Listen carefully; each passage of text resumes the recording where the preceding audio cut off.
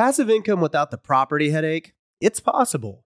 There's a way to invest passively in real estate and get monthly income without any tenants, maintenance, or property management. The Wealthy have been doing this for years, and if you're an accredited or high net worth investor, you too can collect cash flow without the headaches that come from owning rentals. How? By investing in a private real estate fund with PPR Capital Management. PPR's co-founder Dave Van Horn wrote the book on real estate note investing for BP. But he's not just investing in notes. Dave and his team also have an extensive background in commercial real estate. And with PPR Capital Management, they're strategically investing in both notes and commercial real estate nationwide. With over $500 million in assets under management, PPR has provided individuals with a steady source of truly passive income since 2007 without ever missing a payment. Check them out at investwithppr.com. Again, if you're looking to get monthly passive income from an experienced team with a strong track record, go to investwithppr.com today. You might think you want real estate, but that's not true. What you really want is passive income. With new investors struggling to find deals or get enough money to buy them and veteran landlords tired of the constant tenant phone calls, is there a better alternative? Actually, there is. Short notes from Connect Invest. Connect Invest is an online investing platform that allows you to easily participate in passive real estate investing, and all you need is $500 to start. Short Notes collectively funds a diversified portfolio of commercial and residential real estate projects across acquisition, construction, and development phases. You'll earn a fixed monthly income without the hassle of owning or managing real estate. Head to connectinvest.com/BP to create your account. Fund your digital wallet with at least $500. Select from 6, 12, and 24-month short notes with annualized return rates up to 9%. Then sit back and let your monthly returns roll in. Join today by visiting connectinvest.com/BP. Connectinvest.com/BP. This show is sponsored by Airbnb. Did you know that I turned one of my first homes into an Airbnb? It's true. And it even helped me get the extra income I needed to launch my real estate career. So if you want to try your hand at making even more income with your property, Airbnb is the place to be. Your home might be worth more than you think. Find out how much at airbnb.com/host. This is the Bigger Pockets Podcast, show 279. People work with people that they like to work with. So if you want to make the most simplest thing is be likable. And that doesn't mean you have to turn yourself into Oprah and give away free cars and all this stuff. You get a car. Yeah. You're listening to Bigger Pockets Radio, simplifying real estate for investors large and small. If you're here looking to learn about real estate investing without all the hype, you're in the right place. Stay tuned and be sure to join the millions of others who have benefited from BiggerPockets.com, your home for real estate investing online. What is going on, everyone? This is your host today, Brandon Turner, here with my lovely co-host, Mr. David Throw Me a Line Green. Is that what we said earlier? I don't know. Throw me a rope. Throw me a rope, Green. Anyway, how you doing? I'm good, man. I'm actually doing really good. My refinance is days away. I'm about to get some more money, and business is doing really good with my real estate agent business. It's springtime, and this is when everybody wants to buy and sell their houses. And we have an incredible podcast, one of the funniest and best ones that I think we've done in a very long time, with a random 6 at the end that I think will have a lot of people laughing. Yeah, we do. Yeah, so listen past the music at the end of today's show. You guys will like it. So, but before we get there, let's get to today's quick tip. So today's quick tip is a little negotiation quick tip for you. So I'm in the middle of a negotiation on a deal right now, one of the more expensive ones I've done. And I'm negotiating back and forth, lost the deal a few times, got it back, lost it, got it back, went back and forth a few times. But here's what I've learned, I guess, in this process. And I've known this, but it became so clear to me. The person who wants it the most always loses.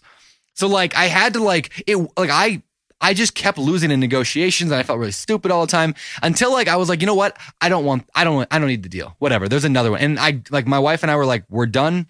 Let's just not do it. And all of a sudden then this power shifted to us and I felt it. And all of a sudden, I can kind of get what I want. So anyway, in negotiations, oftentimes he who wants it most or she who wants it most loses. So, try to reposition in your head how bad you really want a deal and make sure you're not getting too emotionally involved with it. It's just a numbers game. And you might find that you actually end up getting something. And I think I might get it. We'll see. Anyway. I think so too, man. I got my fingers crossed for you. Thanks. So now, without further ado, we're going to jump right into today's interview because it's so good. It is so powerful. It's all about investing in large deals. But even if you don't care about doing big multifamily deals like our guest today, Andrew Cushman, does, you guys need to listen to the show. We talk about a lot of things that apply to everybody, no matter if you're looking for your first deal, second deal, fifth deal, or a 500-unit apartment complex. This stuff applies across the board, talking about how to deal with finding deals, how to get people to do things for you, how to overcome the struggles of contractors and property managers and all of that, and rehabs. We cover everything. So you guys are going to love this show. Andrew Cushman's been on the show before, back in number 170, and he brought gold back then, and he brings even more today. So you guys are going to love it. Without further ado, let's hear from today's guest, Mr. Andrew Cushman. Mr. Andrew Cushman, welcome back to the Bigger Pockets podcast. It is so good to have you here. It's awesome to be here. I see you upgraded your host to a more handsome guy, trying to boost the YouTube ratings, huh? We are trying to boost the YouTube ratings. Yeah, this is I don't even know where to go from there. But David is a handsome fella. I will agree with you there. I won't tell Josh you said that. But let's go into your story, what you've been doing. Maybe actually before we go to what you've been doing the last couple of years, let's go to your who you are. For those people who didn't listen back on episode, what were you on before? 170. 170. So those who didn't listen, what is that, 3 years ago, 2 years ago? Who are you? How'd you get into real estate? Andrew Cushman used to be a chemical engineer, but since I was a little kid, I knew I wanted to be an entrepreneur. I just didn't know what that meant. So I became a chemical engineer, so I'd have a decent job in the meantime.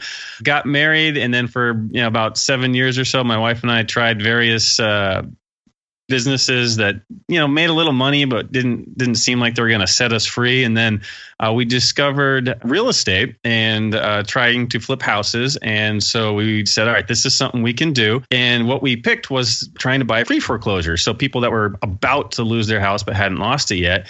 And what that meant is that involved making cold calls to people in financial trouble, which isn't the best. People usually aren't happy to pick up the phone and have a stranger and be like, hey, let's talk about your financial difficulties, right? And as a chemical engineer, I wasn't exactly good on the phone. So it took me 4,576 phone calls to get my first deal. And I that remember was you with saying that. That's crazy. Yeah. That was with the help of a paid coach and my wife coaching me, right? She'd be listening to the calls and she'd be like, and I'd hang up. She'd be like, okay, honey, that was good. But next time you might want to try to say it this way, right? And so it took me a while. I wasn't good at it. It wasn't a natural skill. But we got our first deal, sold it. I made as much as I did at my job all year. And I walked in and said, I'm out of here.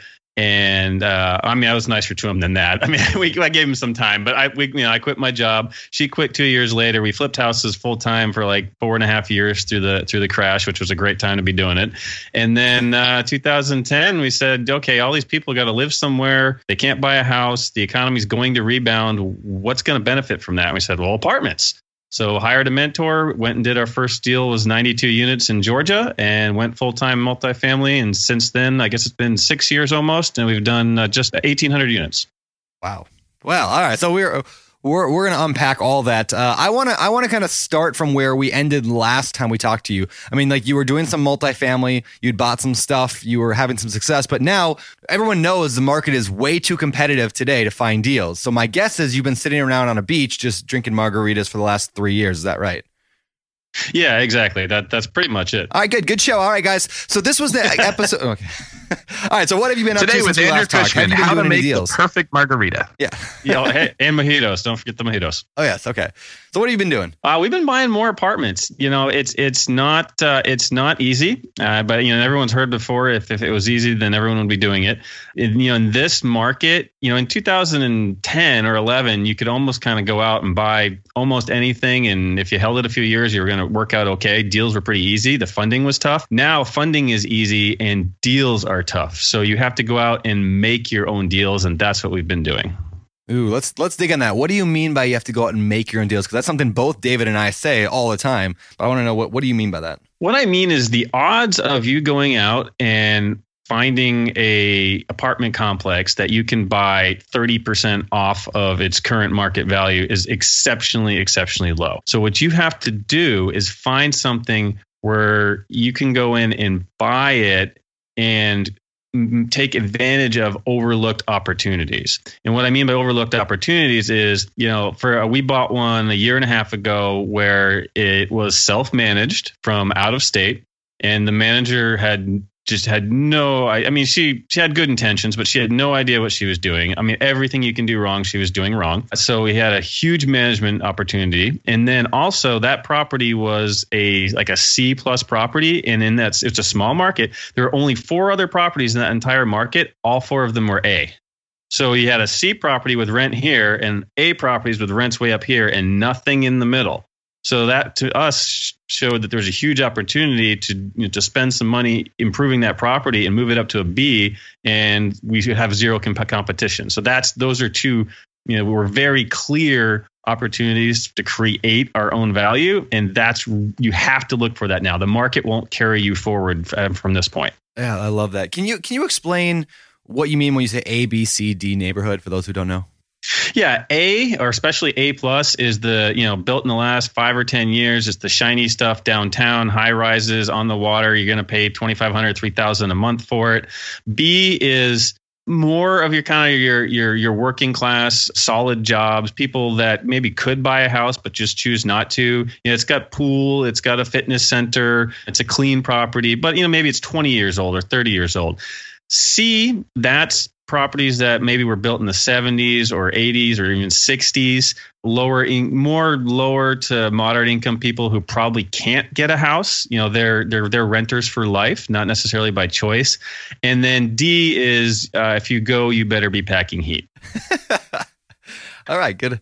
And there is no F, right? Generally not. I mean, some people we joke about it occasionally, but yeah, D and anything below C, just stay away from. All right. So, Andrew, I know one of the things I love about you is that you have so many details and specifics to share with people. Like what you just mentioned, that's really, really good advice. The fact that these ones likely have a fitness center, it makes it easier to kind of organize everything in my mind when I'm looking at a property to kind of figure out what I'm looking at, basically. Can you tell us some of the things that you and your team look for specifically when you're looking for like overlooked opportunities that you mentioned? What are some of the red flags that stick out and you go, ooh, I want to dig in deeper? That's a really good sign. Self-managed is a great one. When you go from self-managed, well, and I shouldn't say that because I don't want to discount. There are some professional operators out there that manage their own property. So when I say self-managed, I mean someone that maybe owns 1 property or 2, and they think they can save money by managing it themselves. That rarely works, and we especially love it when it's self-managed from far away. That just doesn't happen, or doesn't work well. So that's an opportunity. Another opportunity we look for is deferred maintenance,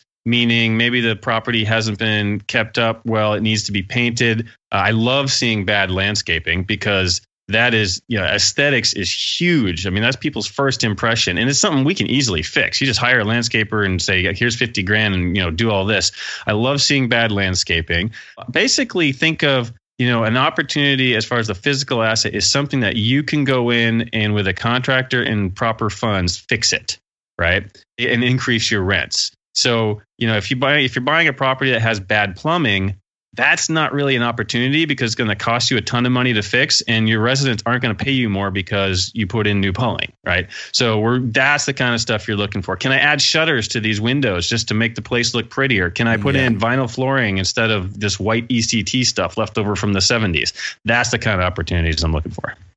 What I love about that is that what you're describing is very similar to what single family investors look for. Yep. What we're basically looking for is like small cosmetic things. When you go driving for dollars, you're looking for an overgrown yard. You're looking for moss growing on the roof because that's a sign that whoever owns it is not paying attention to it, right? Yep. And wherever you find that neglect, that's where you find opportunity. So what you're describing is these are what I look for. These are very small signs that are easy to fix, but they're indicative of the fact that the owner is not paying attention and is less likely to be savvy, right? They may sell it for less. They may be more motivated to get rid of it. They may not even know what they have, and I can go in there and buy this deal and then turn it into a great deal. That's really, really good. Listening to this podcast, you should go back and you should write some of these things down because if you can find these small little signs, it'll save you a lot of time. You're not going to have to analyze 100 deals. You find out of your 100, the 10 that have these signs, and those are what you dig in first. So I think those are some great overlooked opportunities. That's a really good thing. Maybe we need to trademark that as the Andrew Cushman seal of success. I'm all for trademarks. Yeah. Yes. Can you tell us what kind of neighborhoods you're looking to buy in? Like when you get a deal that comes your way and you're analyzing, okay, this is an opportunity here. I think that there's some meat on the bone. How do you know what the demographics are that you're looking for, what the numbers are you're looking for in that specific neighborhood? Okay. Well, the short version is our ideal property is a C+ in a B neighborhood. But I can go over the specifics of exactly what we screen for. Yeah, that'd be awesome. Want me to do that? Yeah, okay, please. Cool. So first of all, the first thing I'm looking for when I get a broker calls me or emails me or whatever, we're looking for something that is 100 units or better, 1980 or newer, in my geographic area. And I mean, for me, that's the Southeast United States. So for someone else, that might be Texas or whatever. And we don't want flat roofs. We absolutely will not buy a property with a chiller system. We don't do mixed use. We don't do high rises. What's a chiller system? A chiller system, they're most common in Texas. And what that is back in the 70s, they decided, with the technology, I guess maybe it was true, but they decided the most efficient way to do air conditioning was to create this giant cooling tower with the ammonia system, make cold water, and they pump that cold water underground to every unit in the property, and then blow air. And then that's the air conditioning, which is efficient, except you can only have cooling or heating. And if the system goes down and it's August in Texas and it's 100 degrees, every single tenant has no air conditioning. I will not buy one of those properties. All right. And then for the mixed use and high rise, it's not that those are bad opportunities or bad deals. It's that we want to be really good at one thing, and that's garden style single or two-story apartment complexes. So I'm not saying those are bad things. I'm just saying when you're looking at deals, pick your niche, focus on it, and be better than anyone else at that niche. Don't get distracted by too many other opportunities. I love that. I think every single person should hit that rewind 30 seconds and listen to that again a couple times. Because that applies to everybody, right? Like whether you're just starting your first deal or how many newbies do we know that we meet at a real estate club or whatever, and they're like, so I really want to flip houses and I'm thinking wholesaling might be a good idea too. And I love rental properties and I want to buy some multifamily too. And I'll get in apartments. And it's like, yeah, you can get in all that, but pick one niche to start with. And no matter where you're at, just say, hey, I'm going to do this. And I'm going to be the best in my market at that one thing, that one task. And it doesn't mean everything else is bad. Whenever I talk about how I bought a mobile home park last year, people are like, wait, are mobile home parks the best investment? I'm like, no, they're just one investment that I decided to say, hey, this is what I'm going to be good at. Pick something and go after it. Anyway, I love that you define that, Garden style apartments in the Southeast. Or Southeast. Yeah, Southeast. Yep, you're absolutely right. So I mean, that's something, I can, if I've got, 10 apartments in my inbox in the morning, I can go through and that's just instant, right? 1964. Nope. Flat roof. Nope. So let's say I've got 3 properties that fit those criteria. Well, then it's okay, now what? So we've created a procedure that our office manager does this now. And this is something that, and a new investor could do themselves. They could have a VA do it. They could have an assistant do it. Once you get it set, it's very repeatable. So the first thing we do is we want to buy in an area where the median income is $35,000 or greater. And the reason for that is we want our improved rents to be affordable. So generally we're buying something where maybe the rent is $600 a month or $700. And by the time we get done with it, it's going to be $800, $900 or $1,000, right? So if you take $1,000 a month rent, take that over 12 months, that's $12,000 a year, right? Generally speaking, if someone is paying a third of their income to cover rent or less, that's affordable. So 12,000 times 3 is 36,000. So that's where that 35 came from. And basically what we're saying is we want to make sure that at least half of the population will find our new renovated apartments to be very affordable. So we will always have a good renter pool. That's and it's absolutely critical. The further you go below 35, the tougher you're going to have tougher time you're going to have getting residents, and the residents you do get are generally going to create more headaches. The further down you go, the higher up the headache factor tends to go. So that's great. That is so logical. It's beautiful. I mean, it's just so simple as that, how you look at that. You just took all of this, I don't know, what should the medium income be? Where should I invest? What should they be making? It's just turn it into numbers. If this is what your rent is, this is how much they should be making. And I would imagine if the rent dropped, how much they were bringing in, let's say it was only $700 a month, not $1,000. Well, then the median income could drop, but you're saying, well, then your headache factor is going to go up, right? Yes. And if the rent goes up, well, then the median income has to go up and your headache factor is going to drop. But it's going to be harder to find people to rent it, most likely, right? Or the people that live there are only going to be buying maybe A or B properties, not the C that you're looking for. It makes so much sense what you're saying, and converting this into like a logical decision-making process that removes all the fear out of it. I mean, Brandon, would you agree that that's usually what holds most people back from getting started with investing? Is they're just afraid of, they don't know how to think or how to put things together? Yeah, definitely. People are like, there's just so much information out there, and this guru said this, and this guy said this, and this person. Yeah. I like the logic. So I like that Andrew's sharing not only what their numbers are, but where the logic is behind it, so that we can kind of apply that to our own deals. And this is something else that I think makes a ton of sense, because I didn't mention this, but Andrew is probably, in the entire world of investors I know, the smartest, most respected one that I know. I say rock stars, no rock stars. Andrew's one of the rock stars, and I'm like just the guy in the back that plays my drum, and like he's the guy that, wrote the music basically. He's so smart and so good with this, and I learned so much from him. And he invests primarily in multifamily, and I invest primarily in single family. But the principles of what we're doing are the same regardless, because it's all real estate. So he's taken like information that he and I share back and forth about what we're doing, and then we just learn to apply it to the niche that we're in. It's all the same principles and logic, but it has a different application. And that is why it's so important that you learn your niche and you study it and you get good at it. It doesn't mean that that listening to the guy that does, like Brandon buying a mobile home park, the same principles that work in that will work in multifamily. You just apply them in a different way. That's what makes real estate so cool, that the three of us that invest in different kinds of properties can all benefit from talking to each other. And I could probably go on and on about that forever, but tell us a little bit more, Andrew, about in the recent, like right now in the last year or two, the kind of deals you've been looking for, where you're finding them, what you're focusing in on, like what's kind of like your blueprint for how you're running your business right now. Yeah, but what we're doing now is, you want to finish going through that the screening criteria first? Or you want me to jump over to that? I'd like to. Okay, it can be pretty quick. So, and just also for the median income, where we're getting that is city-data.com and richblockspoorblocks.com. I not heard the of other that thing one. we look, yeah, it's $50, but it's good. We like to compare the two and make sure, because sometimes the data is skewed.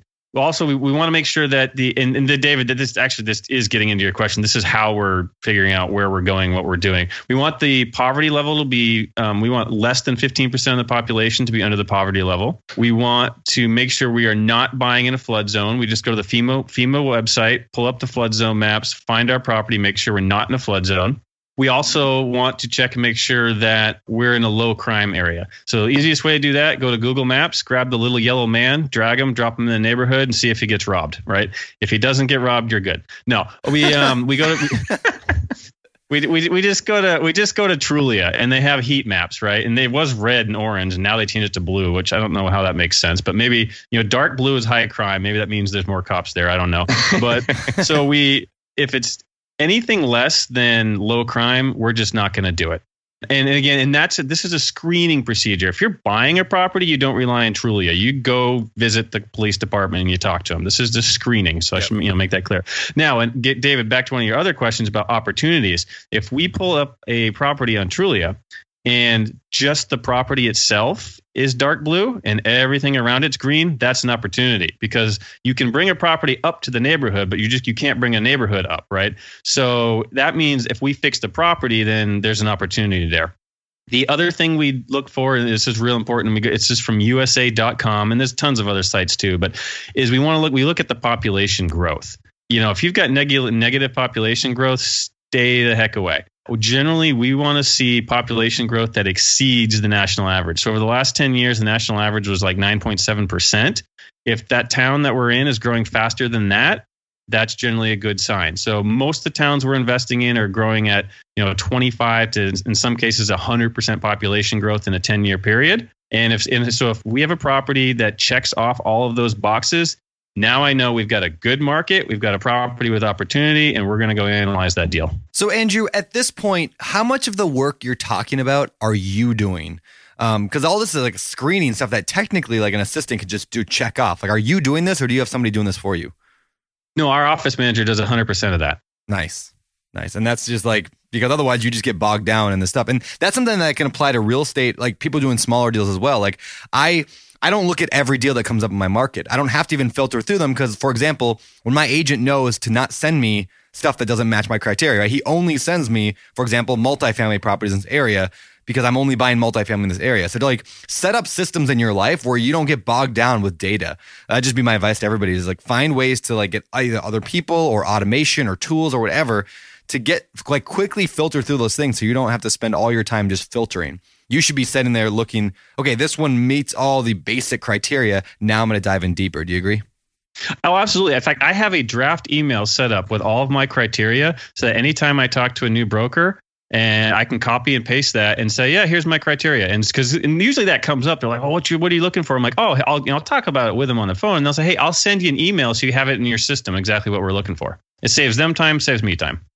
Love it. I think that the most important thing that anyone can take out of this is that it is not your agent or your broker's job to know your criteria and send you stuff that will work. It is your job to communicate to them what you're looking for and why, and train them how they can help you. The people that are successful, they do a good job of this. Like I know Andrew is very, very good at communicating with rock star agents and brokers and explaining. And we're going to talk about more like how he does this and what he's done to build up his reputation. But part of it is, this is what I want. This is why I want it. This is what to bring me. If you bring it to me and it makes sense, I will buy it. So everyone knows that they're incentivized to work with Andrew. He doesn't just get upset and say, oh, this is crap. Why'd you send me this? It's the wrong color on the heat map, right? Get out of my life, you swine. You're not worthy of me. But I see so many newbies do it the other way, right? They go to the agents and they're like, yeah, there's no good deals. They're not sending me good deals. They're sending me stuff that's blah, blah, blah. But they didn't communicate what a good deal means to them, right? Yeah. All of us have different criteria. There's some people that want something turnkey. They want it to be great and just be a 1% property. As long as it cash flows a little bit, they're happy. There's other people like me who want a lot more meat on the bone, and we're a lot pickier about the stuff we get into, but we know how to make it into a deal when it doesn't look like a deal. You've got to learn what your criteria are and communicate that to other people effectively, and then screen the people you're working with to make sure that that's someone who's qualified to get it to you.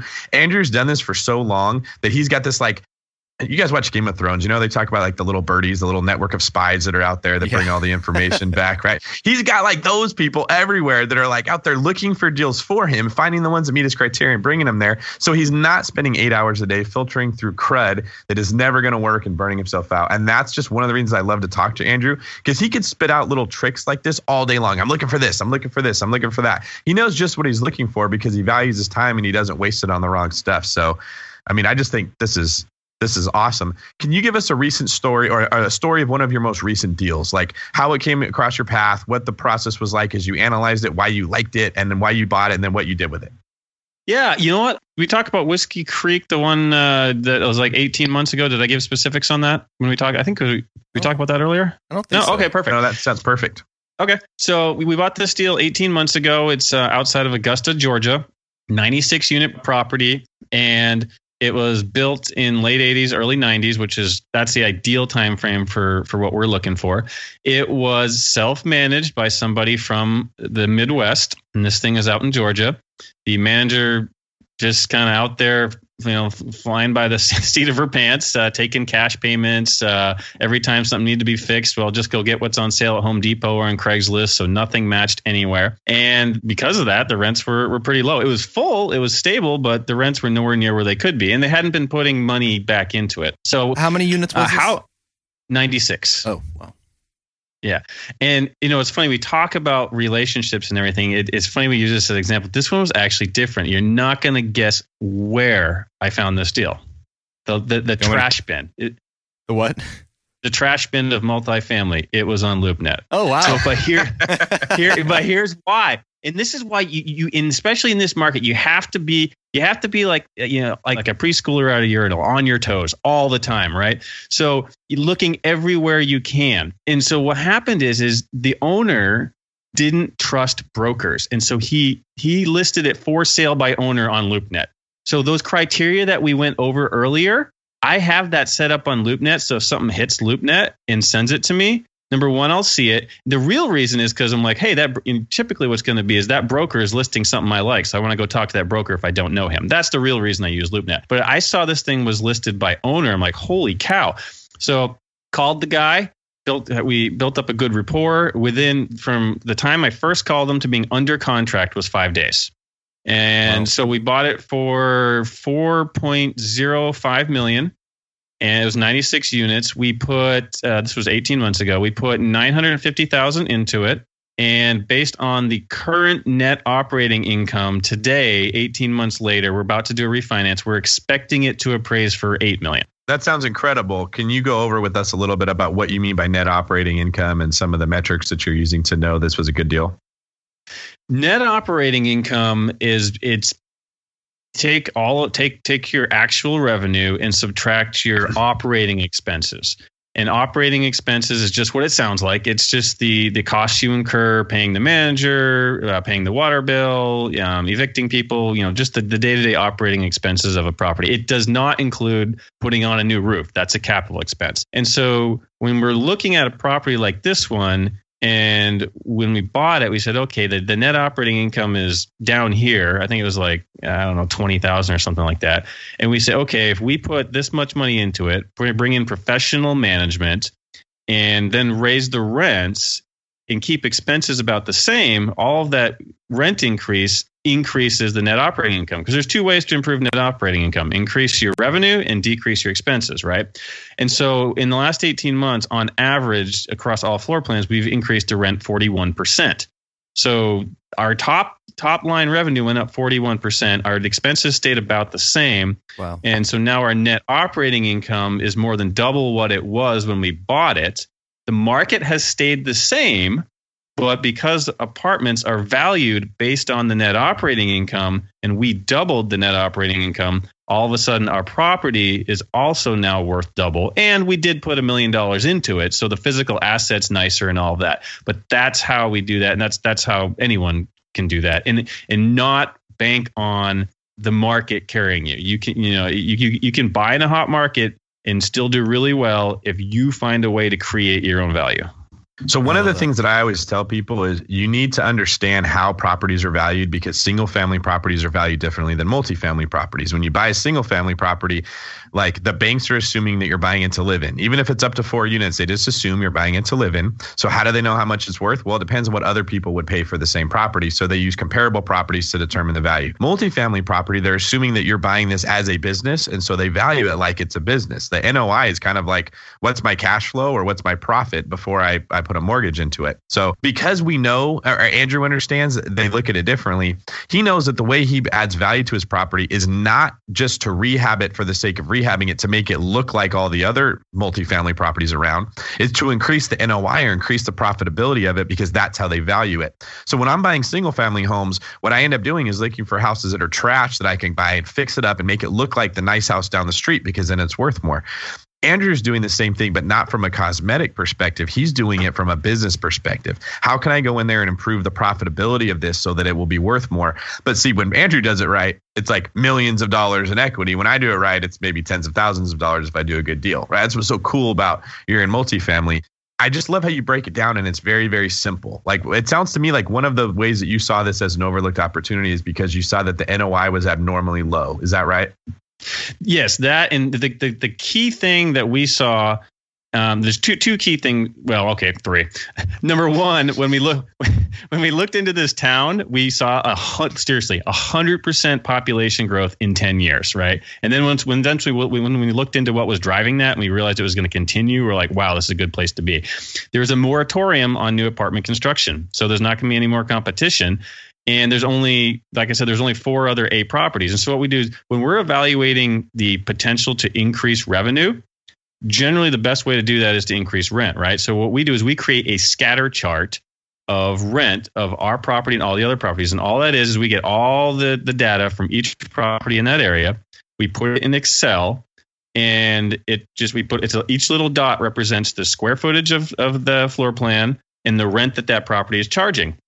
And then we look at where our property sits, and then we tell Excel to draw a median, so a trend line. And then what we do is we say, okay, our property is so far below that trend line. If we can just get it up to the median, that's a $200 a month increase. Holy cow, there's a ton of upside to this. That's the primary way that we analyze how much potential there is to increase rent and therefore increase your net operating income. Yeah, that's awesome. And if people want to know, like, there's a book I read a long time ago. I'm sure you've probably read it, Andrew, and I don't know if you have, David. It's The ABCs of Real Estate Investing by Ken McElroy. This like whole concept made a lot of sense when I read that book. Like, it's really like, if this is like blowing your mind, you're like, I don't get it. What is NOI? You're still confused about all this that he's saying. go pick up that book. You can read it in like an afternoon. In fact, that was the book that I read on a Saturday, and on Sunday, I told some couple I wanted to buy apartment complexes, and they were like, "Oh, we have one we want to sell." Like that was the book that that was like the perfect. Anyway, if you're at all confused about how this whole thing, the valuation, NOI, increasing this, decreasing that works, it's a fantastic book. I'd recommend checking out.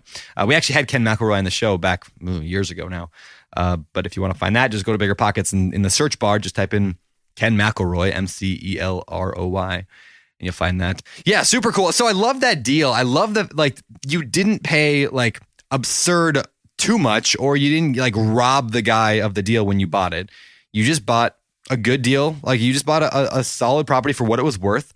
You made it better because you found something undervalued, or like at least like improvable, and then you made it worth more, and just rinse and repeat, right? I mean, that's what you've been doing all ever since. Yeah, that's basically been our business model the whole time. Yep. Yeah, I love that. Maybe can you walk us through like some of the struggles that you go through, like in trying to build these apartment complexes? What are you struggling with? You mean in terms of what we currently struggle with now, or just as far as maybe a new investor, or I would say you or? Personally, like over the past like 2 years since we last talked to you, like what have you had a problem with? Like it's oftentimes the reason why I ask this, because a lot of times on the show, like we hear like everything's so awesome for investors all the time, but I kind of want to like, is everything always awesome, or do you get stressed out about anything? Is there anything that you've learned that's like, oh, that was a lesson, I guess now I know that? Just listen to the theme song from the Lego movie. Everything is awesome, always, all the time, right? We listen to a lot of that. We could do a whole podcast on challenges and problems. We've already talked about how hard it is to find deals. That's the number one challenge right now. Another big challenge is good contractors, and it's not that we kind of tend to rag on contractors a lot. It's not that they're bad people. It's just, number one, there's not a lot of them left after the recession. A lot of those guys went to different industries, and so they have more work than they can do. And they're pulled in all these different directions. Some of them are trying to do jobs that they may not be qualified. So, getting good contractors it's always been a challenge. It's particularly tough now, and especially in markets like Houston, where, you've got an additional demand from recovering from Harvey and things like that. So contractors, that's definitely a challenge. Getting good staff at the property level, finding good property managers and good maintenance guys, also very difficult. In fact, the average amount of money that we budget for wages is up significantly in the last couple of years, so that we can attract good staff. Because the wrong staff, doesn't matter how good your deal is, if you bring the wrong people in to run it, you can forget it. It's just not going to happen. So I mean, that's absolutely critical. And then financing, generally speaking, debt is pretty easy to get right now. But if you you still have to make sure you choose the right lender for your deal and for what you're trying to do, because otherwise they can pull out at the last minute, basically with no recourse to them, and you're sitting there holding the bag. So you've really, no matter what the market is, you've really got to make sure you've picked the right lender and you're working with them and communicating with them, and they can definitely give you some challenges. What's so fascinating about this, Andrew, is that like the same struggles that you are going through trying to buy 100, 200 unit properties, the same struggle that I'm going through trying to buy, and David's going through trying to buy, and the newbie who's trying to get their first deal is struggling with. Like finding good people, finding good contractors, finding deals. It's all like, and then finding the right lender. I mean, those things are across the board. And so anyway, I think that's important. I think you made up a really good point as well, where you mentioned you could buy an amazing deal. You could get a fantastic investment property. You do all the right work setting it up. You do all the work. You stumbled across this fantastic opportunity, and then you put the wrong person in charge of managing it. It was all for nothing. Like you can completely destroy an investment with the wrong people running it. And so I would encourage everyone to don't just look at the front side. I mean, that's why my wife and I wrote an entire book on property management, because it's so important. Like to manage, whether you're going to do it yourself or whether you're going to hire someone, it has to be done, and it has to be done well. Can I ask how you're finding, when you go into a market, how are you finding contractors at this large scale? I mean, are you just opening up the Yellow Pages online or whatever? I don't know if they have Yellow Pages, but is that how you're finding these like property managers and contractors, or how do you find these people, and how can our listeners also find people on maybe smaller deals? It's our primary method is referral based. So if I was a newbie going into a new market, I would do the exact same thing that I do today after being in a market for 6 years. And that is I'm buying an apartment complex, or I'm buying a 5-unit or 200 unit, doesn't matter. And I'm going to talk to the broker that's selling me the deal. I'm going to talk to the property management company that's going to manage it or is managing it. And I'm going to ask them, and I'm actually going to talk to the lender too. I'm going to ask the lender. I'm going to take those three and I'm going to say, hey, I want to do this, this, and this on this property. Who are the top 2 or 3 people that you would recommend to do that job? And get that list from each one of those 3 people. And ideally the same name is going to pop up multiple times. Oh, I love that. Yeah, and then what I'm going to do is I'm going to weed that list down to 2 or 3. I'm going to have them come out and bid the work, and then choose from there. And even then, it's not always going to work out perfect, but that's going to put the odds in your favor. Something I was thinking about when you were talking about finding a good manager and how important it is. It's kind of like putting all the work in to do the deal and find the deal and get the deal, and then getting sloppy in the end is like these parents who put tons of time and effort into their kids. Like they feed them organic applesauce, and they put the headphones on the mom's stomach when she's pregnant and have them listen to Beethoven, and they get into like the best school and they do all this work, and then they hire like a horrible nanny who has them watching like MTV and stuff and not reading any books. Just these horrible habits that they then develop after you put in all that work. Like your property manager is your nanny. That's who's watching your property and making sure that it runs well. You did all this work, and now you're passing the baton off to someone else, and you want to make sure that that person who takes the baton is going to do a really good job with your baby, just like how you would. And that's kind of the way that I look at my property managers, and I think that that's a really good point you're making. Can you tell us, Andrew, you've got this amazing system. You've got this mind that finds deals. I always tell Andrew, to me, he's like the Navy SEAL sniper of real estate. He just hones in on a good deal, and he just, boom, one shot, one kill, and he brings it down. Tell us how you're funding these deals. Like even the best snipers no good if they don't have any ammunition. So tell us, like, how are you loading up so that you can go after these deals? Funding is a combination of typically agency debt. And when I mean agency, I mean Fannie Mae, Freddie Mac. We try to stay away from CMBS because let me tell you, BS is in the name for a reason. It's that, they're the worst. They're the worst. It's the worst loan process you'll ever go through in your life. So we stick with Fannie Mae, Freddie Mac, or sometimes local or regional banks, especially if you're a newbie and you can form a good relationship with them. Local and regional banks can give you some great loans. Odds are it's going to be recourse, which means you're personally guaranteeing it. But I had to do that to get started, and I was okay with it. Now I don't have recourse, but in the beginning I did. It was just part of starting the business. So funding is typically, we're doing light to moderate renovations. So we're usually getting some kind of renovation loan, meaning the lender is going to give us 75% of the purchase price plus 75% of the renovation.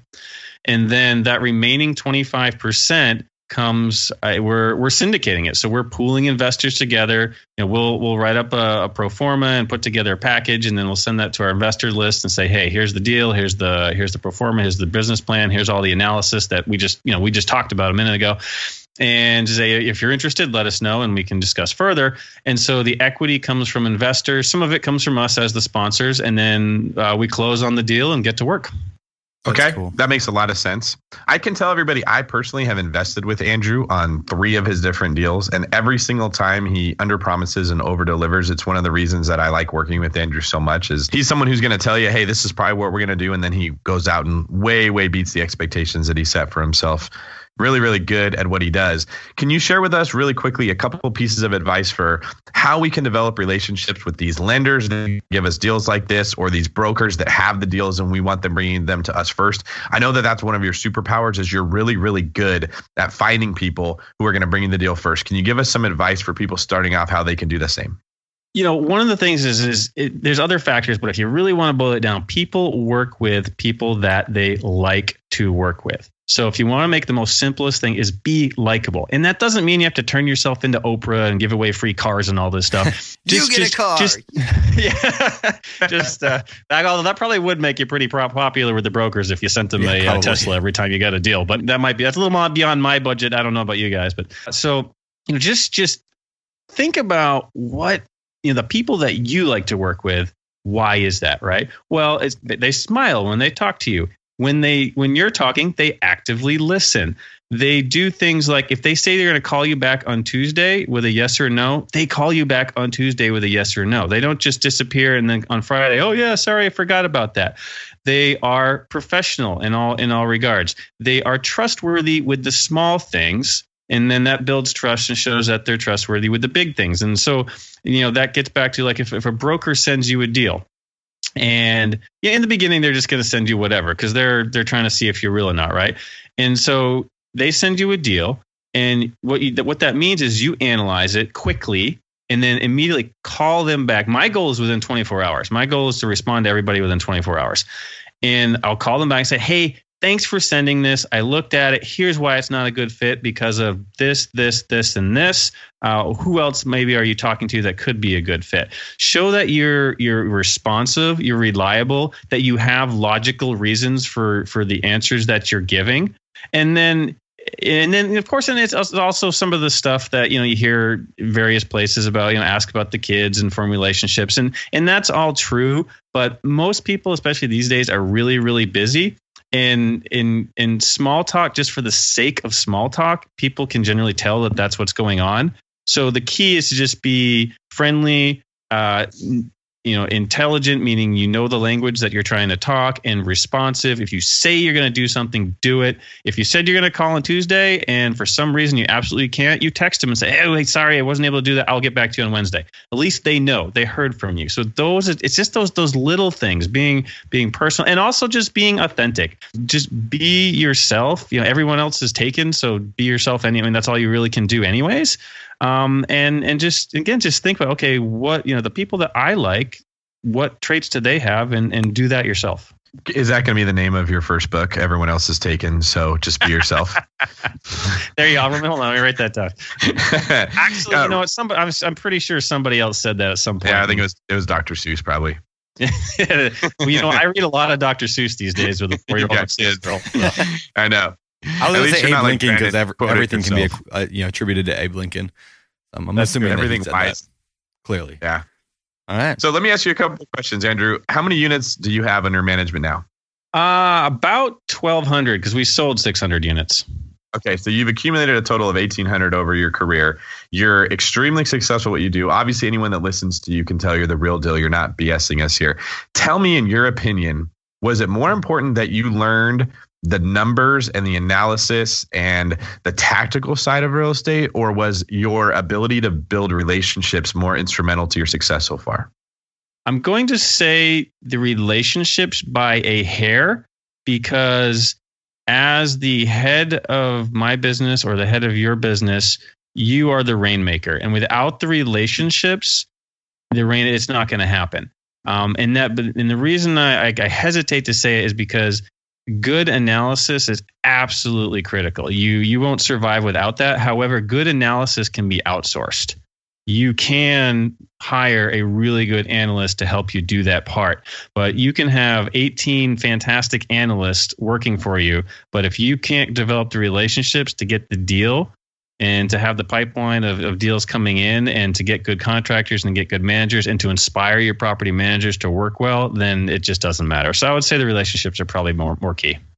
That's what I thought you were going to say.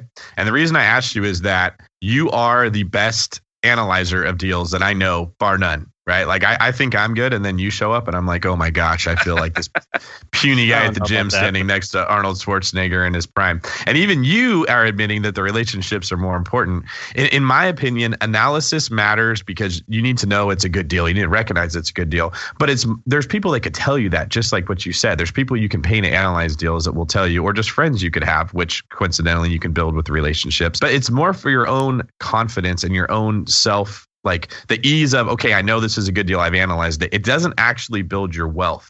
Finding the deal is what's going to build your wealth. Building the relationships with people that will bring you the deals will build your wealth. The analyzing is only important so you know, should I move forward or not? And like you said, you can outsource that. If you really want to be wealthy, if you want to be successful, you've got to learn how to build your relationships with people. It's so much more important than just becoming good at understanding real estate. I've had people come to my classes or seminars I'm teaching or real estate meetups, and they know more about real estate than I do. I'm amazed when I listen to some of them talk. Like, they've read every single book. They know every single thing that there is to know, and they're worth like negative money. They're in debt because they don't know how to do anything with that information that they have.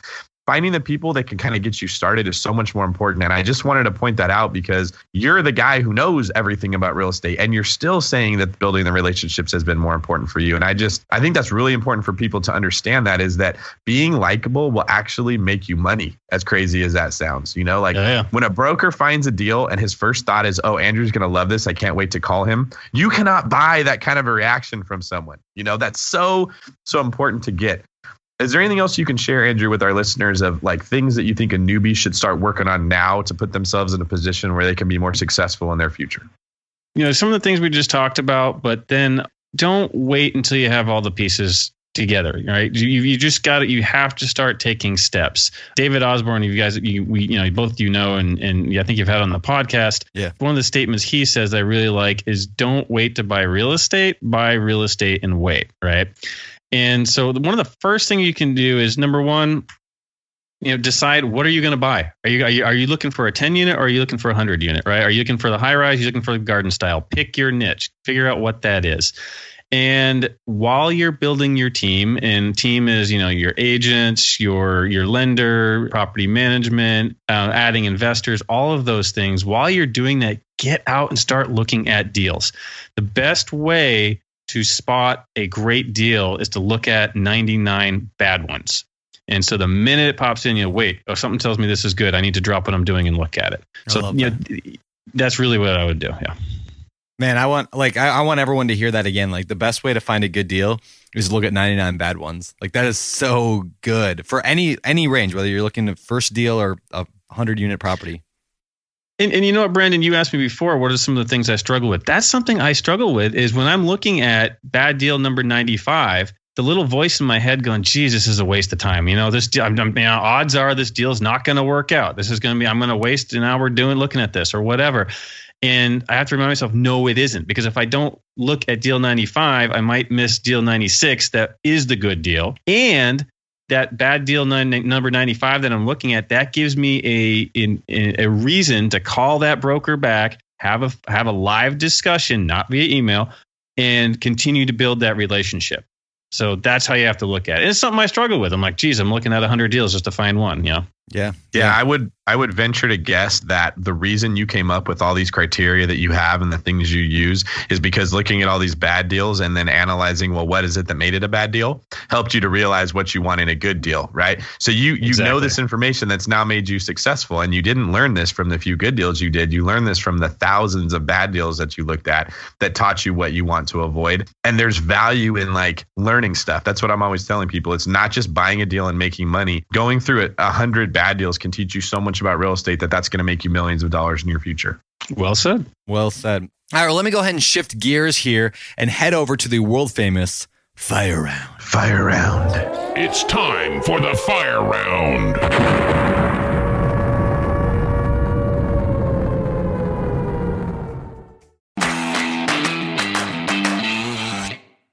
We're always looking for ways to improve, searching for better. But when it comes to hiring, the best way to search for better is by matching with quality candidates. If you need to hire, you need Indeed. Indeed is your matching and hiring platform with over 350 million global monthly visitors according to Indeed data, and a matching engine that helps you find quality candidates fast. Ditch the busy work. Use Indeed for scheduling, screening, and messaging so you can connect with candidates faster. And Indeed doesn't just help you hire faster. 93% of employers agree Indeed delivers the highest quality matches compared to other job sites, according to a recent Indeed survey. Leveraging over 140 million qualifications and preferences every day, Indeed's matching engine is constantly learning from your preferences, so the more you use Indeed, the better it gets. Join more than 3.5 million businesses worldwide that use Indeed to hire great talent fast. And listeners of the show will get a $75 sponsored job credit to get your jobs more visibility at Indeed.com/biggerpockets. Just go to Indeed.com/biggerpockets right now and support our show by saying you heard about Indeed on this podcast. Terms and conditions apply.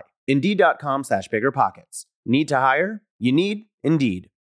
Whether you need to buy or sell, or you're just obsessed with looking at homes for sale, Redfin's got you covered. Redfin updates their listings every 2 minutes to help you see new homes first. And they give you personalized recommendations based on the homes you like, so you can find a home that's just right for you, whether that's a cabin, a craftsman, or a castle. With the top-rated Redfin app, you can favorite homes, share listings with others, and schedule tours even on the same day, with a local Redfin agent who can help guide you through the whole home buying process. And if you're looking to sell, Redfin agents have the experience to help you get the best price possible for your home. That's because they sell twice as many homes as other agents. With a listing fee as low as 1%, Redfin's fees are half of what others often charge, which means you'll have more money to put towards what matters most to you, like your next home. In fact, last year, Redfin saved home sellers $127 million. No matter where you are in your real estate journey, Redfin can help. Download the Redfin app to get started today. Want to dive deep into commercial real estate, entrepreneurship, leadership, and the economy? Tune into the Walker Webcast, hosted by the CEO of Walker & Dunlop, one of the largest commercial real estate finance and advisory services firms in the nation. As an unparalleled leader in commercial real estate, CEO Willie Walker frequently appears as an expert on major platforms like CNBC and the New York Times. He's even been on the Bigger Pockets podcast network too. On the Walker Webcast, you'll hear from guests like A-Rod, renowned economist Dr. Peter Linneman, and experts from Walker & Dunlop's capital markets, research, and investment sales groups. So fire up the Walker Webcast on your favorite podcast app or join live on Wednesdays to see Willie interact with his guests. Plus, you can always catch the replay on demand afterward. Stay ahead of the curve with insights for life from the Walker Webcast. Learn more and subscribe to the Walker Webcast at walkerdunlop.com/pockets. And be sure to follow Walker & Dunlop on all your favorite social media channels too. That's walkerdunlop.com/pockets. All right, let's get to the fire round questions. These come direct from the Bigger Pockets forums, and we're going to fire them right at you, Andrew. See what you got to say. Number one. Oh, I like this question. Help! I've got $1 million to invest. I'm brand new. What do I do? That's a really good problem to have. Brand new. Yeah, that's great. Yeah, that's a great problem to have. So, yeah, they must have stumbled across $1 million or something. What do they do? Well, the first thing is ask yourself, do you want to buy your own property or hand it over to somebody else to invest for you? So are you looking to participate in somebody else's deal, or are you looking to go get your own? Either way, I would say find a market you want to be in, figure out what kind of property do you want to be invested in, and go look in those areas. So, I would recommend, don't necessarily, especially if you're just getting started, don't take that $1 million and throw it into one deal. Maybe break it into a couple of chunks of 50 or 100. And go invest as a silent partner or limited partner with somebody else, learn the ropes, see what they're doing, and then go and take your $700,000, $800,000 that's left and go buy your own deal. Or, with $1 million, you might be able to approach somebody who's got a smaller deal and say, look, I'll be money, you be operations, let's do this together. Yeah. And as general partners, right? So you still have control, you're still participating in the deal. And then you can learn a lot, and then learn from others' mistakes, grow your business much quicker. And that's assuming you want to be active. If you're just looking to be passive, then split it up into 10 or 15 pieces and invest with good operators. So depends on what you want to do. What I love about that is every single hypothetical example you gave involved a way that you could learn faster. It wasn't just how do I get the highest ROI on my money possible and I'm done, because you know that learning is what's going to make them wealthy in the future. So that was an awesome answer. Good job. Next question. I'm just getting started with rental properties. Should I get a 30-year or a 15-year mortgage? My simple answer would be get the 30-year, and here's why. The reason people like to get the 15-year is for a slightly lower interest rate, and it pays off faster. So if you're doing like what Brandon did and is buying it as basically a college fund, then a 15-year, that totally makes sense. And I agree 100% with that strategy. But in general, I would say go with the 30-year because you always have the option to pay it down faster if you want to. So you can get a 30-year loan and then calculate your own 15-year amortization table and pay it down 15 years if you want to. But if cash flow gets tight at some point in the future, you're going to want to have the option of that lower 30-year payment versus the mandatory higher 15-year payment. So, so I would lean towards 30-year. That's why, again, there's exceptions, but in general, 30 years safer. All right. Next question. Should I go solo or go with a big multifamily investor? Now, let me expand before I let you answer. Basically, the guy has got some money, wants to get into real estate. It's kind of like the question we asked a minute ago, but he's basically wondering, like, when I look around, because he's got a similar problem that I do. I mean, I analyzed a deal yesterday. This is not my question, but it actually perfectly goes with it. I analyzed this deal yesterday, and at the end of the day, like, if I bought this for like 200 grand less than what they're asking $1 million. I ran the numbers, and even if I got it for 800 grand, it's like a 15% return, which is not bad. Like, if I, average annual return is like 15%, but I'm like, I look at some syndicators and I see their IRR projections and it's like 15%. And I'm like, should I really throw my money into my own deal just to make 15% when I could do it with a syndicator? And obviously you are a syndicator. So like, I know you might be biased towards giving to syndicators, but like, how does somebody make up that decision? And like, is there a percentage that they should go with one versus another, a certain profit? How does somebody know that? I would go back to, why are you investing in the first place? If you're just looking to create truly passive income, then I'd say a syndicator is the way to go. If you're looking to learn kind of learn from participating and observing, then probably syndicator. If you want to really start your own business and jump in now, then it's take that money and go partner with somebody. Unless you have some experience, and let's say you've owned some rentals, maybe a fourplex or whatever, and now you say, okay, I'm going to take my money and I can go to a 10 unit, and you're comfortable. And I shouldn't say comfortable, because you want to be a little uncomfortable, because if you're not a little uncomfortable, you're not growing. But so if you can take that money and just go to a 10 unit, and you feel like that's the next step, then go do it yourself, and hire a mentor. There's other ways to you don't always have to partner someone. You can hire a mentor as well. So those are kind of the different options that I would say are available. That's great. Very nice. Very nice. Okay, this is a 2-part question. I just got a 30-unit apartment offer accepted. Now here comes the fun or hard work part. I have a few questions regarding physical inspections during due diligence that I'd appreciate some input. Number 1, should I just walk each unit myself and possibly bring one of the contractors who worked with me before? Or is it worth it to hire professional inspectors to inspect all the units or a selection of units? What's the common practice for a 30-unit complex? And then I'll let you answer that, and then I'll ask the second part. All right.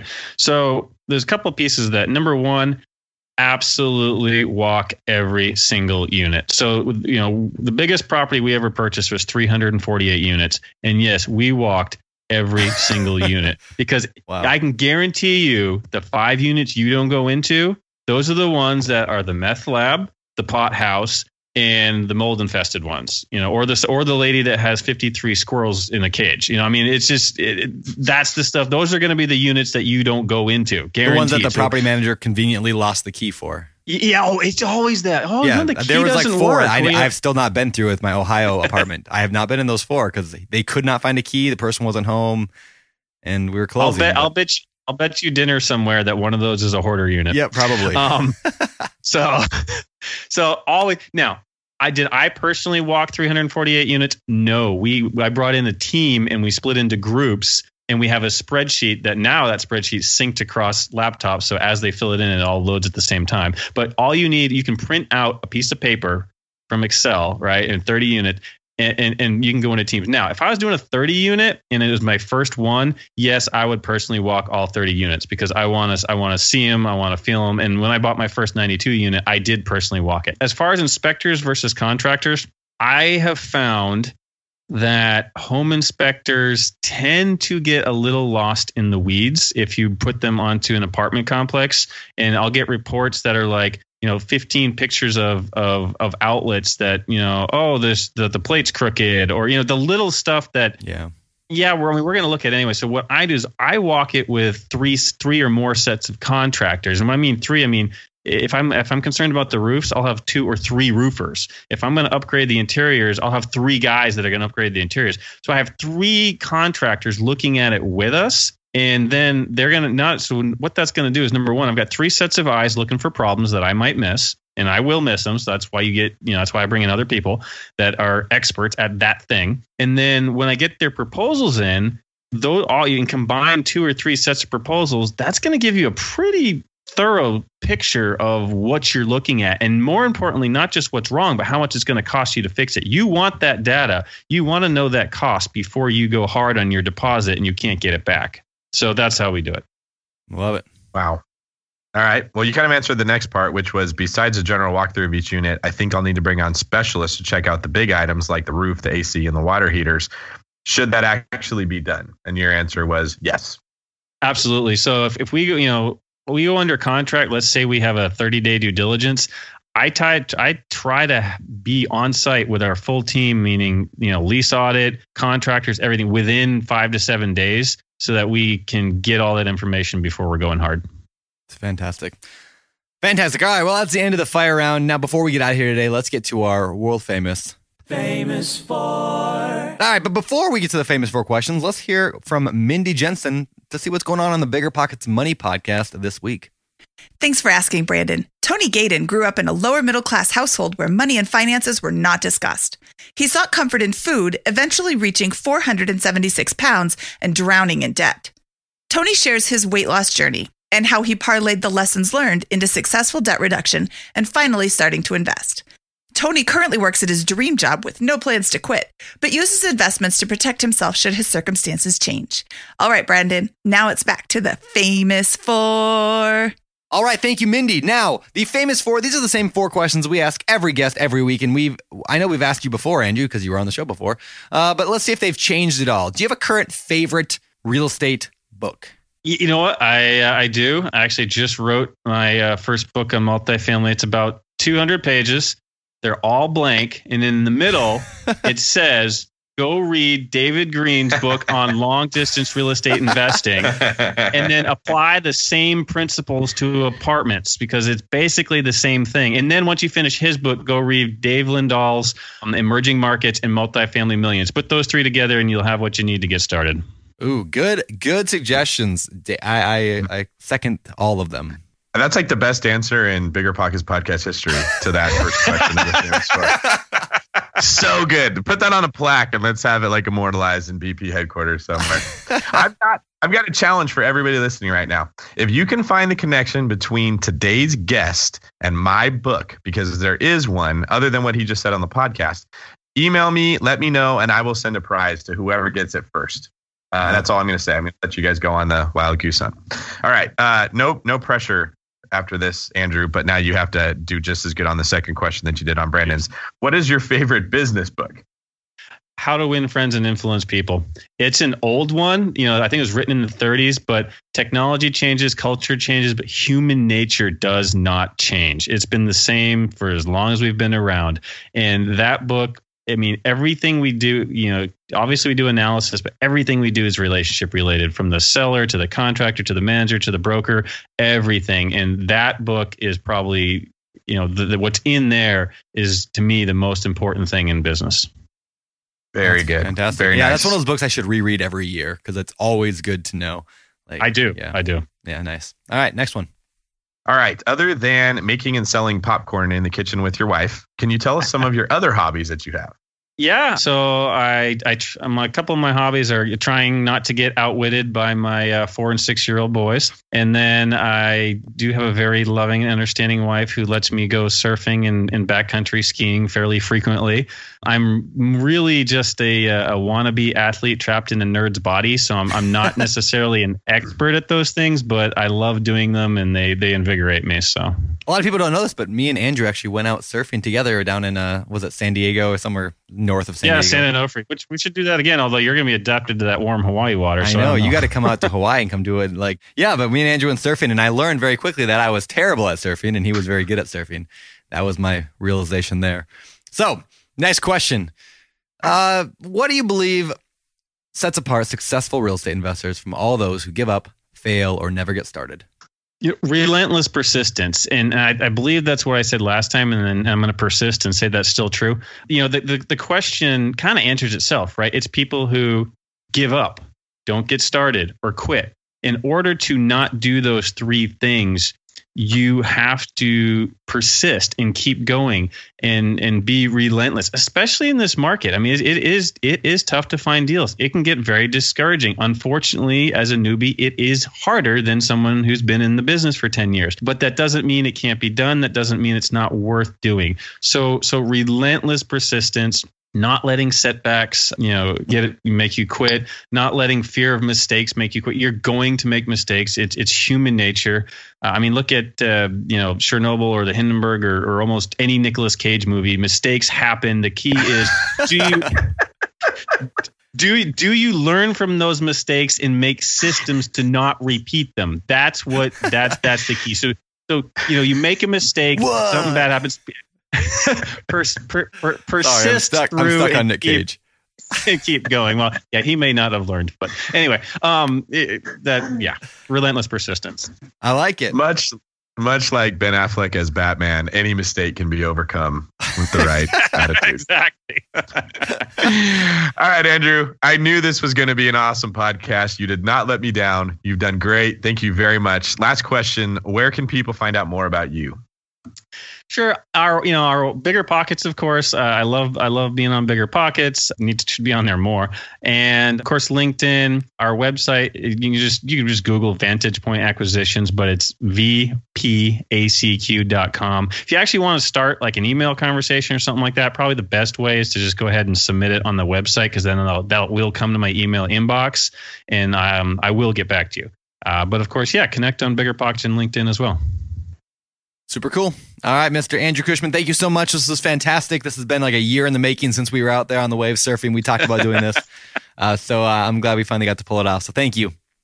Likewise. Good talking to you guys. Thanks, buddy. All right, and that was our show with Andrew Cushman. That was a lot of fun. I haven't laughed that hard into a podcast in a while. Andrew is a fun guy and also very, very smart. He's like, if you're going to hang out with anyone and talk real estate, I want it to be Andrew. Yeah, Andrew. So David, people have probably heard us talking about this before, but both David and I are in a club called GoBundance. I don't know, it's club weird. We're in like a group of people called GoBundance, and Andrew is in there as well. And that's where we get together a couple times a year, hang out, and I learn a lot from Andrew, and I really, really like hanging out with him. Yeah, every time I spend time with him, I'm like inspired to go do more stuff because he's just crushing it. Even in today's market, again, we talked about that, right? Everyone's like, oh, there's no good deals. He's making them happen. So can you. But not you, David. Sorry. I'll just live vicariously through your deals and Andrew's deals. Nah, you're doing well. I'm excited for your refis to get done. I'm excited for you to have a bunch of cash from all those Burr refinances so you can go out and repeat the process again. Maybe we get you into some larger multifamilies this time. You ready? That's exactly what I'm thinking. Oh, You're good. on the same wavelength. All right. Well, good. Maybe we'll turn ourselves into syndicators at some point. We can be like Andrew and we'll start raising big money, and we'll be the next Andrew Cushman. Life goals. Hashtag life goals. Hashtag life goals. There you go. All right. So thank you guys for listening. Make sure you guys listen after the music here. We recorded a quick random 6, just random questions from Andrew. I think we might have only done 5 questions though.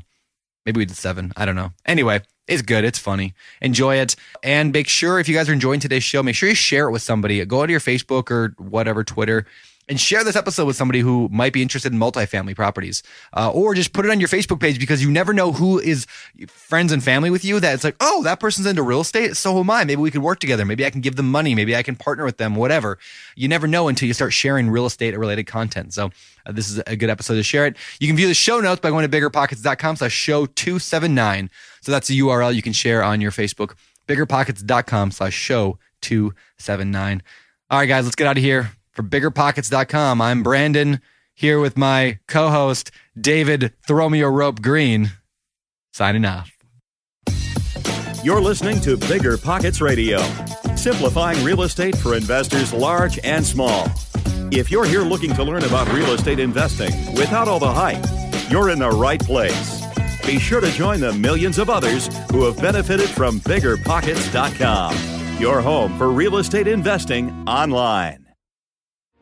It's time for the Random 6. All right, we have not done this in a little while, but we're going to jump in here and do the world famous Random 6. I don't know. I don't remember. Do we have a sound effect for that? I think we did. Anyway, these are completely unrelated to real estate questions that we're going to ask Andrew here, just to get to know him a little better. Number 1, Andrew, could you survive in the wilderness for an entire month? I believe I could. Yeah, actually. All right. I bet you could. I could see that. Like, let me follow up with that. What one tool would you need to have with you? Like, other than the clothes on your body, what one tool would you bring with you to survive for a month in the woods? Some kind of multi-tool that has at least that has a flint striker on it, so I can get fire started too. All right, good answer. That's such a practical answer. All right. Yeah, I got to survive for a month. Come on. What animal best represents your personality? Is a liger count? No. Yeah. Bred for its skills and what is it? Yeah, I mean, I like the dolphins because they're intelligent, they're graceful, they're strong, they love the ocean, they're playful. I don't know if I'm quite theirs, but I guess I could maybe aspire to be a dolphin. Is that's how it works? Good answer.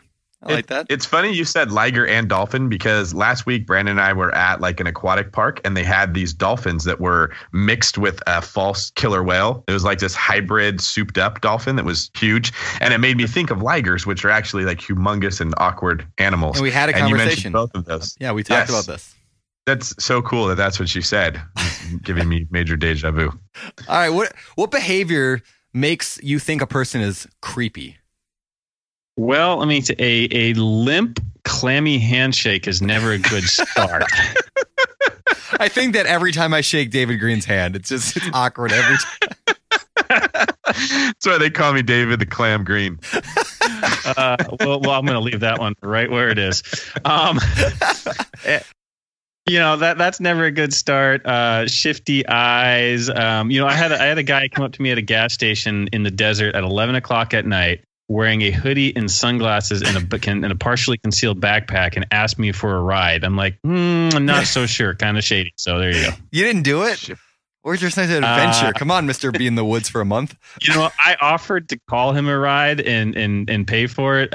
He didn't want that for some reason. So, I don't know. He might have murdered you. You don't sound like a playful dolphin with that answer. I was in the desert. That's not my element. Know your niche. Dolphins do not operate in deserts. Dolphins okay. Do the desert. Which musical artist is greatly overrated? And I have one I'm really hoping you'll say, and Brandon knows it, but I'm not going to say what that is. Ooh, that's asking for enemies. Musical artist I guess we can go with the easy one and say Kanye. Ooh. Right. That's a good answer. But Kanye listens to our show. I know he obviously does, so he's going to be upset. Actually, I should take that back. He's okay. He does have musical talent. I can say that. It's just obviously the personality is a little different. Yeah. I can. Who can I change it and say who I think is dramatically underrated? Sure. Okay. Yes. Weird Al Yankovic. That guy is brilliant. I love Weird Al. The Night Santa Went Crazy is still one of my favorite songs of all time. Yeah. What's your favorite, Andrew? Amish Paradise still. Oh, yeah. That's a good one. In high school, we made a music video to The Night Santa Went Crazy. I should find that and put it on YouTube. It was good. You should. That's interesting. Okay, if anyone is still listening. Anyway. If anyone is still listening and you want to hear Brandon and I make a parody music video like Weird Al, put a comment in the show notes and let us know on the webpage that you would like to see that, and we will put something together and relate it to real estate for you. I think that could be funny. I don't think that would be funny at all. All right. Next question, David. Okay, what's something that can't be found or bought on the internet? Real love. Oh, God, that was so fast, too. You're so good, Andrew. That was really good. Let's see if you can be just as fast here. I mean, according to my spam folder, other kinds can be purchased very easily, but that's not what we're looking for. I want to see you respond super fast to this one, too. Like, don't think about it. What's the weirdest thing that's ever happened to you in a car?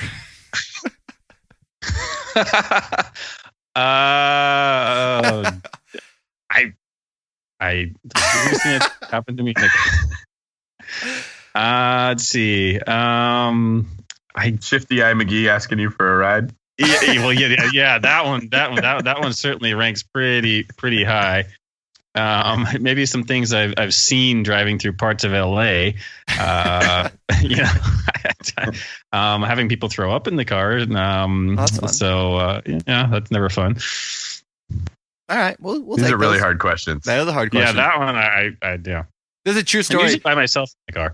There's a true story. My wife, when she was on her bachelorette party back when we got married, 10 years ago, she I don't know, her and her girlfriends were driving around and they were at a stoplight, and all of a sudden, like 100, I don't want to be like insensitive, like little people, like I'm not sure what the correct terminology is, but like little people, right, crossed the road all holding hands, skipping and singing in front of her car.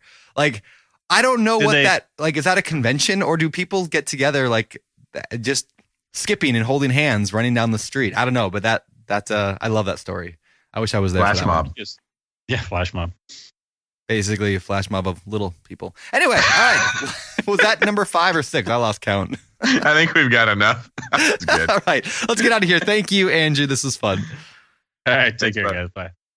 There's a reason small multifamily investing is so popular in the Bigger Pockets community. With just a 3.5% down payment, you can own up to 4 different units. Think about it. If you house hack and live in one of the units, you still have 3 different groups of tenants helping you pay down your mortgage every month, 4 kitchens and bathrooms you could renovate to increase your property value, 4 different Airbnbs, medium-term rentals, or other rental strategies that you can try in one property, all in just one transaction. Of course, the question is, where do you find a small multifamily property that you can actually afford? Which market and which deals are best for you? Once you close, how do you manage it, optimize it, keep scaling, and living your life without being tied down to 4 leaky toilets or 4 fussy tenants? All great questions, my friends. All to be answered in the upcoming Small Multifamily Bootcamp with Chris Lopez and Leica Devatha. So if you're serious about growing your portfolio with this highly efficient strategy, head to biggerpockets.com/4, FOUR, today and join us in the Small Multifamily Bootcamp. See you there. The content of this podcast is for informational purposes only. Past performance is not indicative of future results, and all host and participant opinions are their own. Investment in any asset, real estate included, involves risk. Use your best judgment and consult with qualified advisors before investing. Only risk capital you can afford to lose. Bigger Pockets LLC disclaims all liability for direct, indirect, consequential, or other damages arising from reliance upon information presented in this podcast.